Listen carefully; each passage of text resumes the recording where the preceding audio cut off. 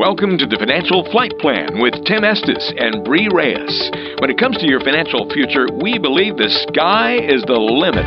We'll give you the proper tools to keep your engine portfolio running smoothly. Let us pilot the answers to some of your toughest financial issues. The Financial Flight Plan starts now. Well, hello and welcome into the Financial Flight Plan podcast alongside Bree Reyes, investor coach and certified financial planner over at Estes Financial Services. I am Ben George. We got a good show for you today, talking about the top Social Security myths here in 2023. Maybe myths, maybe a little too strong, misinformation, some common assumptions that are not always correct about Social Security. But either way, Bree, this is so important that you get right. Yes. Social Security is like saying a bad word in front of your 5-year-old. Once it's out, and then he will repeat it at school, and you will have to write an apology note. Ask me how I know. Sounds like this has happened before. Last Friday. Last Friday. What was the word, if you don't mind us asking? It was F. It started with an F and ended up with K. There you go. Gotcha. All right. Well, how's everything else going around the office?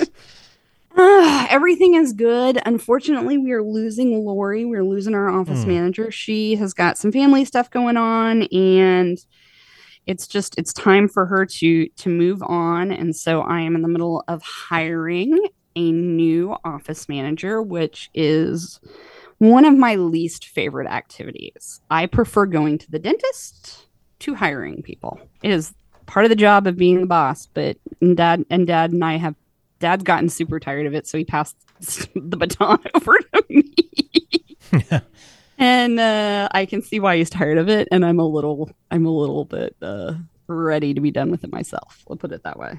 I understand why it was so hard for him to find another broker to work with, and he just had to raise me to be a broker. I get it now.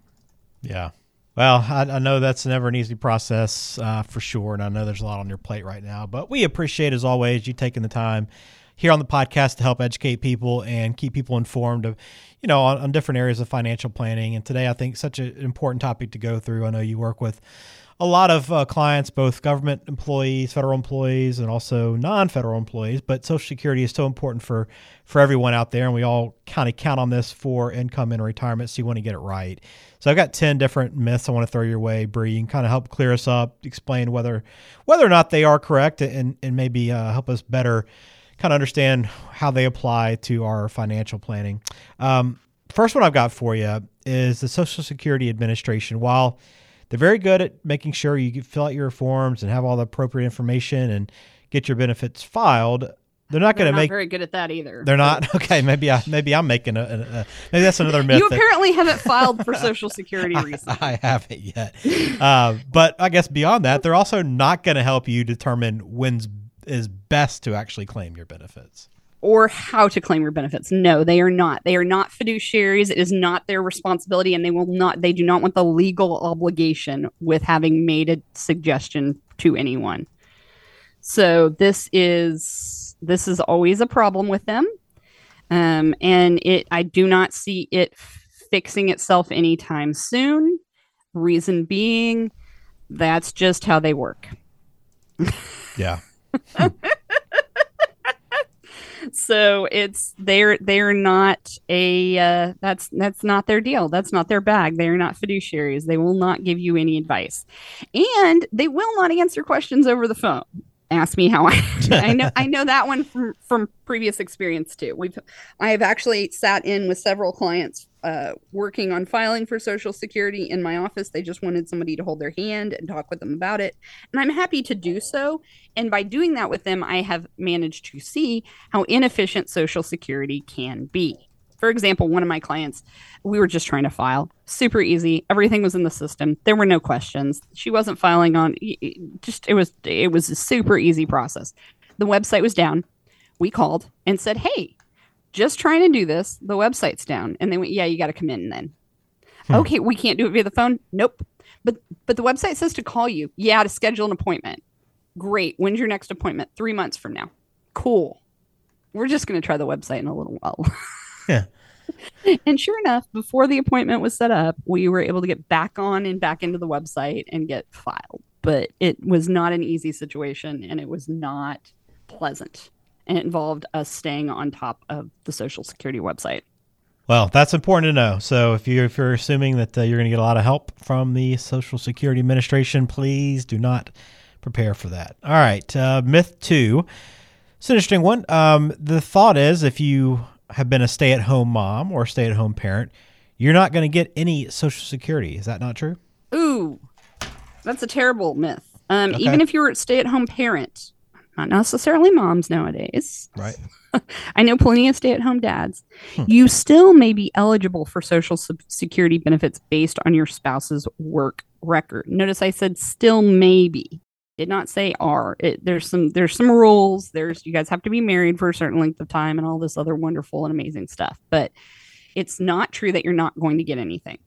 Okay. I guess that's great to know for a lot of people that just kind of assume, hey, I'm not going to have this help. That's not the case. So important to know that. All right. Mm-hmm. Number 3, Bree, taxes. I've been paying taxes on all of my my earnings throughout my career. I've been paying into the system. So once I claim Social Security and start receiving those benefits, surely I'm not going to get taxed on that money as well, right? Oh, naive, wonderful person you. No, up to 85% of your Social Security is eligible for taxation. It was not always this way, but it happened, I believe, in the 90s when they instituted Social Security taxation. And you must pay taxes on up to 85% of your Social Security benefits, potentially. So it's one of those situations. It won't be 100% of the benefits, but for right now, up to 85% is eligible for taxation. Okay. Important to know that as well. Again, if you're getting close to filing for Social Security, make sure you have a plan in place. You can always call Bree 817-444-8402 and her father over at Estes Financial Services will be happy to sit down and work with you on that. All right. The big myth, I think that's out there, and these aren't in any particular order ranking-wise, but this next one's one that I'm sure you hear all the time, Bree. There's not going to be any Social Security left by the time I retire. Yeah. So Social Security system is funded through payroll taxes. In fact, I just wrote mine yesterday. And while there are significant concerns about long-term sustainability, this has happened before. We've been at this situation before where there were concerns about long-term stability for Social Security, and everybody went ahead and they basically, the government basically threw more money into it last time. I imagine they're going to do the same this time. Now, so it's not to say that you're not going to get any. My fear is, and this is not necessarily for people that are currently receiving Social Security or close to receiving Social Security, but my fear is at some point in time, we're going to get a point where Social Security eligibility ages may be higher than they currently are. I mean, it's been almost 90 years after FDR signed the Social Security Act into place. I mean, we're bumping up on 90 years on that. And it was not designed to be everybody's retirement either, but it makes up a significant chunk of some retirees' income. It's important to know that there's going to be something hopefully there. I know that's something that people around our age, Bree, are really concerned about. I know people getting close to retirement are concerned about as well, but good to know that hopefully changes will be made in some capacity to keep that benefit and that system alive and well. Maybe not well. We'll see. All right. Myth number 5, you should claim Social Security as soon as you're eligible. Ooh, this is a myth that I have a little bit of issues with. Okay. You can claim Social Security benefits as soon as you're eligible, but it's not maybe the best decision for your individual financial situations. There's a lot of other factors to take into account. Are you still working? What is your spouse's situation like? What is longevity like for you and your spouse? What's your health like? These are all things to take into consideration when filing for Social Security. So these are all things that when one of our clients starts thinking about Social Security, what we do is we run a Social Security scenarios. We run multiple scenarios. We run about I think the program does about 1,500 in about a 4-second situation. I love this software program. I cannot do 1,500 calculations in 4 seconds, but it allows us to look at the different scenarios of when you take Social Security. So, and that sometimes will change people's thought process. It may change when they file, and that's great. That's fine. Just know that once you have done it, once the horse is out of the barn, getting him back in the barn is not the easiest thing on the planet. Put it that way. Mm-hmm. No doubt. All right. So have a strategy before you claim. Have a strategy before you plan. Do not walk in there going, hey, I am 62 and I think right now might be the best time to file. Because the Social Security office will say, whatever you say, here's the form. Right. All right. Here you go. Fill it out. If you're certain, or either way, here's the form. You figure it out. Yeah. Or they'll send you to the website that doesn't work half the time, 50% of the time. Can't believe a government website doesn't work 50% of the time. Interesting. All right. What about people that are working? I know this is a common question you probably get, but the myth is you can't work and receive Social Security benefits at the same time. Is that true? It's not that you can't receive Social Security benefits at the same time. You can work and receive Security benefits at the same time, but there's limits on how much you can earn without penalizing your Social Security benefits. And why do you want to penalize something? If you've got income coming in and it's covering your budget, why penalize your Social Security by taking it? This is why I love that scenario software that I talked about earlier. It runs all of these options for us and gives us a pro con. Here's how much your penalty is going to be. Here's how much it would be if you wait until later situation. And believe me when I tell you, it's very, very, very expensive software. So I love to use it. I want to make sure I get all my bang for my buck. All right. Number 7 here. Social Security benefits are only for U.S. citizens. Social Security benefits are available to U.S. citizens and certain non-U.S. citizens who meet very stringent eligibility requirements. Okay. I'm not going to get into those because that will, A, make this podcast incredibly long, and B, probably anger half the audience. Just anytime any benefits are going to somebody who is non-U.S. citizen, people get a little prickly sometimes. So just, if you're interested in knowing what those eligibility requirements are, reach out to me or do a Google search. It's pretty easy to find on Google, but Social Security benefits are available to U.S. citizens and certain non-U.S. citizens who meet eligibility requirements. All right. So if that's you, maybe definitely reach out for more information on that. All right. A few more to run by you, Bree. People with a pension that are fortunate enough to have a pension. I know a number of federal employees do. If you have a pension, you will not be able to claim Social Security benefits. Is that accurate? Ugh. Having a pension does not necessarily make you ineligible for Social Security benefits. It depends on the type of pension. It depends on if you've paid into Social Security. For example, most federal employees now that are FERS, the Federal Employee Retirement System retirees, there's 2 categories still. Those people, they will get their 100% of their Social Security. The Civil Service Retirement System people have some Social Security. It'll affect their Social Security benefits. Their pension would affect their Social Security benefits. Some cities, some municipalities in the state of Texas also, their pensions, they don't take out Social Security while someone's working. That can affect their Social Security benefits. And by the way, this is not a calculation Social Security will run for you, because they don't know about your pension. So they're just going to show you the numbers as if everything's good and gravy. And then they have a little asterisk at the bottom that says, if you receive a pension and you did not contribute to Social Security for that pension, there is what is called windfall elimination provision, WEP. And that is their little acronym. And right now there is a bill in Congress where they're always fighting WEP. WEP is always being fought somewhere, and there's talk about repealing WEP from both sides of the aisle. And Congress is facing mounting pressures from current retired public employees, teachers' lobbies, a lot of different people to repeal WEP and the government pension offset. I don't know. I have my crystal ball sits in my conference room. It's very pretty. It does not actually do anything. And I have no power in Congress. You don't? I don't. Oh. Thank God. Thank God. Because I imagine that would be just like dealing with a ton of 6-year-olds, and I have no time for them. Right. You got enough on your plate right now. Yeah. Yeah.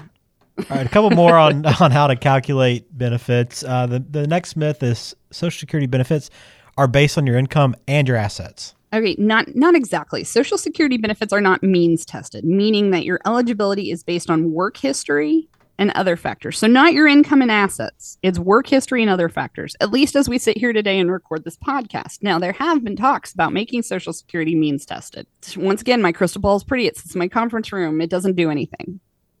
So as of today, we don't have any means testing. Okay. And the final one here, Bree, is Social Security benefits are based on your last job's salary. Not true. Your Social Security benefits are based on your lifetime earnings history, not just your last job's salary. I remember getting my first job at a place here in Fort Worth, Texas called Oshman's Sporting Goods. It was a nationwide chain. And I had, this is a story Dad loves to tell. He thinks this is funny. I am now seeing the humor in it, but it took me a really long time and I'm still a little salty about it, if you can't tell by my voice. So I had worked, 80 hours before I got my first paycheck. The best part about working at Oshman's at the time was we had a pretty good employee discount. And at the time, I was a tennis player. I would still love to be a tennis player. And I'm still probably a tennis player, but definitely not as good and definitely not playing on a team. Back then, I was in varsity tennis in high school, and I was one of the... So I played a lot of tennis. We'll put it this way. And I had seen Oshman's carried a brand of tennis sneakers that I wanted so badly. And my parents, being good, responsible parents they are, said, sure, work, earn them, which I respect. And so I had figured up how much I needed to work before I would have the money for not just the new sneakers, but I also needed to get my racket restrung. We did stringing at Oshman's. And while I got a good deal on it, it still was going to cost me a couple of pennies, nickels, and dimes. So I'd figured all this out. Go in that Friday, payday, my first payday there. I get my check and my check doesn't match. So I go home, sit mom and dad down. Very seriously. I was always a very serious child, and say, we need to hire an attorney. We need to hire a labor attorney. Oshman's is stealing from me. We must hire someone. And Dad's like, what are you talking about? So I laid down my check stub and the check and said, here's how many hours I worked. Here's this. And who's FICA? And what is this? Why do they have my money? Who is this?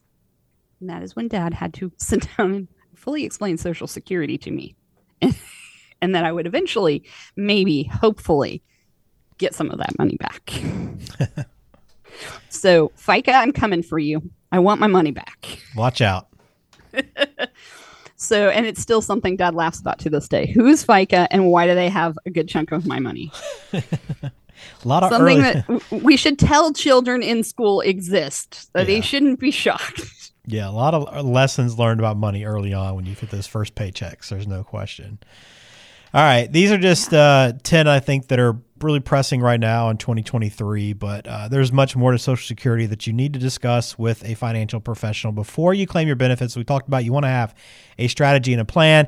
You can always reach out to Estes Financial, 817-444-8402. And Bree, you'll also have a Social Security report you offer, right? We do. We have a Social Security report we offer that I'm going to make available to every listeners of the podcast. If you reach out to us, 817-444-8402 and request it, we'll get you the Social Security report. It's a physical report, so we're going to need your name, address, love a phone number to make sure it reaches you, because I don't trust mail some days.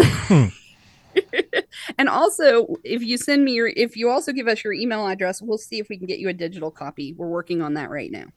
Very good. Again, you can reach out to Bree. 817-444-8402. There it is. All right. Let's get to know Bree a little bit better. This week's question for you, Bree, as we always like to ask you, some things that are a little off the wall. What's the irrational fear that you have? Oh, I've got a few. I do not like falling rides. So I love roller coasters. I love that type of thing, but I don't like Tower of Terror or drop rides. I was in a ride at Six Flags over Texas when I was in high school, and it was kind of a giant slingshot sling thing, and the harness loosened a little bit. And ever since then, maybe it's not an irrational fear. Maybe that's a perfectly irrational fear. But ever since then, I no go those type of things. I will watch. Joaquin does them all the time. Our friends do them together, and I just sit on the ground and wave. Not doing it. Not doing it at all. That's fair enough. I won't fault you for that. And I'm afraid of accidentally skiing off a mountain when we ski, which is also an irrational fear. I guess that's a true irrational fear because I can stop myself. But if I get too close to the edge, I just picture myself rolling down the side. Yeah. Unable to stop. And it paralyzes. It's a paralyzing fear. And that's part of the reason I ski by myself. Because I have to stay away. I have the same fear when I watch Dad ski near an edge or Joaquin ski near an edge. I freak out that they're going to do it. It's just, I am just consumed. I would have thought you would have wanted to ski with people in the worry that you would go off the mountain and they'd be there to help you. No, I'm afraid that they're going to accidentally push me. I don't know what that says about my family. It's a deeper issue we need to explore here. Don't worry, I got a therapy appointment tonight. We'll go through this. That's tremendous. All right. So there's two irrational fears, but interesting to hear both of those for sure. All right. Closing it out with Zoe, a question from Zoe that came in to the show. We like to answer as many questions as we can on the show. We appreciate your feedback. Zoe's question this week: with the increasing awareness of environmental, social, and governance, the ESG, as you've probably seen in the news, factors, how can I incorporate these considerations into my investment strategy, and what impact could they have on my returns? Okay, so there's positive and negative about ESG. And as I made the sound, this is one of those situations where I understand from certain people's view that positive impact on society or the environment, but that's not how capitalism is built. So as a true capitalist, I have a little bit of a problem with that. There's experts out there that are saying, hey, it shows that maybe we'll get better potential returns with these type of investments. Anytime it's better potential, okay.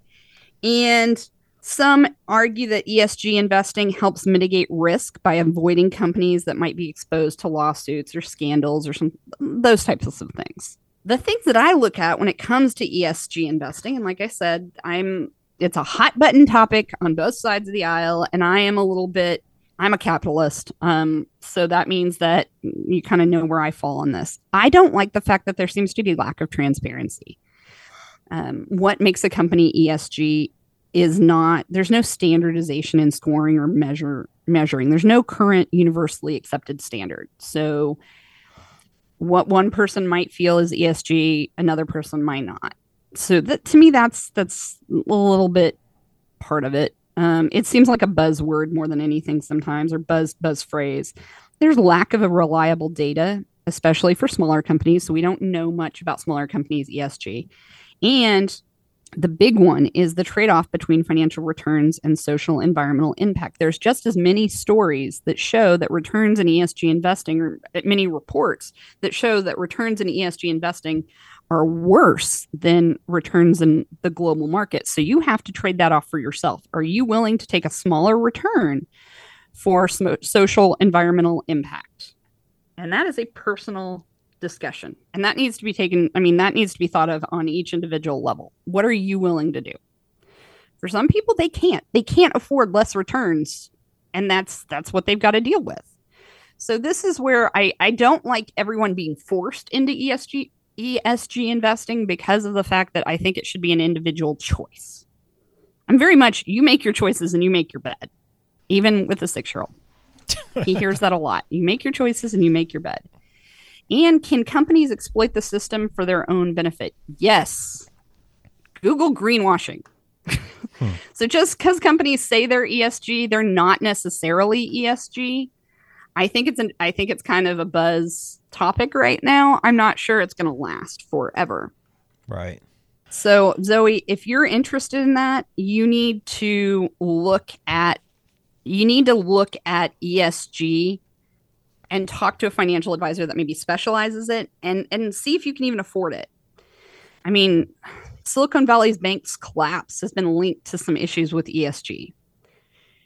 And Volkswagen in 2015, we all thought Volkswagen was a very green company. It was thought to be ESG awesome. And then their stock price collapsed after, wait a second, they were cheating on an emissions. Emissions cheating scandal. If any of us realized that, they were saying their cars were so green and they weren't pumping out emissions. And we're sorry, that wasn't true. PG&E, Pacific Gas and Electric, was considered an ESG leader, but it also caused massive California wildfires, potentially, allegedly, that wiped out thousands of homes and killed dozens of people. So how good was that for the environment and society as a whole? Sometimes you can be one thing and be something else at the same time. All of these things are situations where it's something that you have to look at. You have to talk with your financial advisor, let them know your concerns, talk with them about the way, the portfolio that works best for you. And if you're going to try to do it on your own, do your due diligence, because just because somebody says they do ESG doesn't necessarily mean they do. So important. Make sure you do your due diligence on anything that you invest in. This is just another example of that. Make sure you understand everything about what you're investing in and making your own choices. And always seek the help of a financial professional to help you with that. And of course, Bree is a certified financial planner and happy to walk you through investment strategies and see what's appropriate for you and just look at your overall retirement plan, financial plan. So if you have questions for her, please reach out. 817-444-8402. And of course, make sure you call to get that Social Security report as well. Bree, as always, thanks for the great insight today, and we'll do it again soon. And good luck getting the office straightened up. Thank you. Yes, and everybody listening, go out and enjoy your abundant retirement.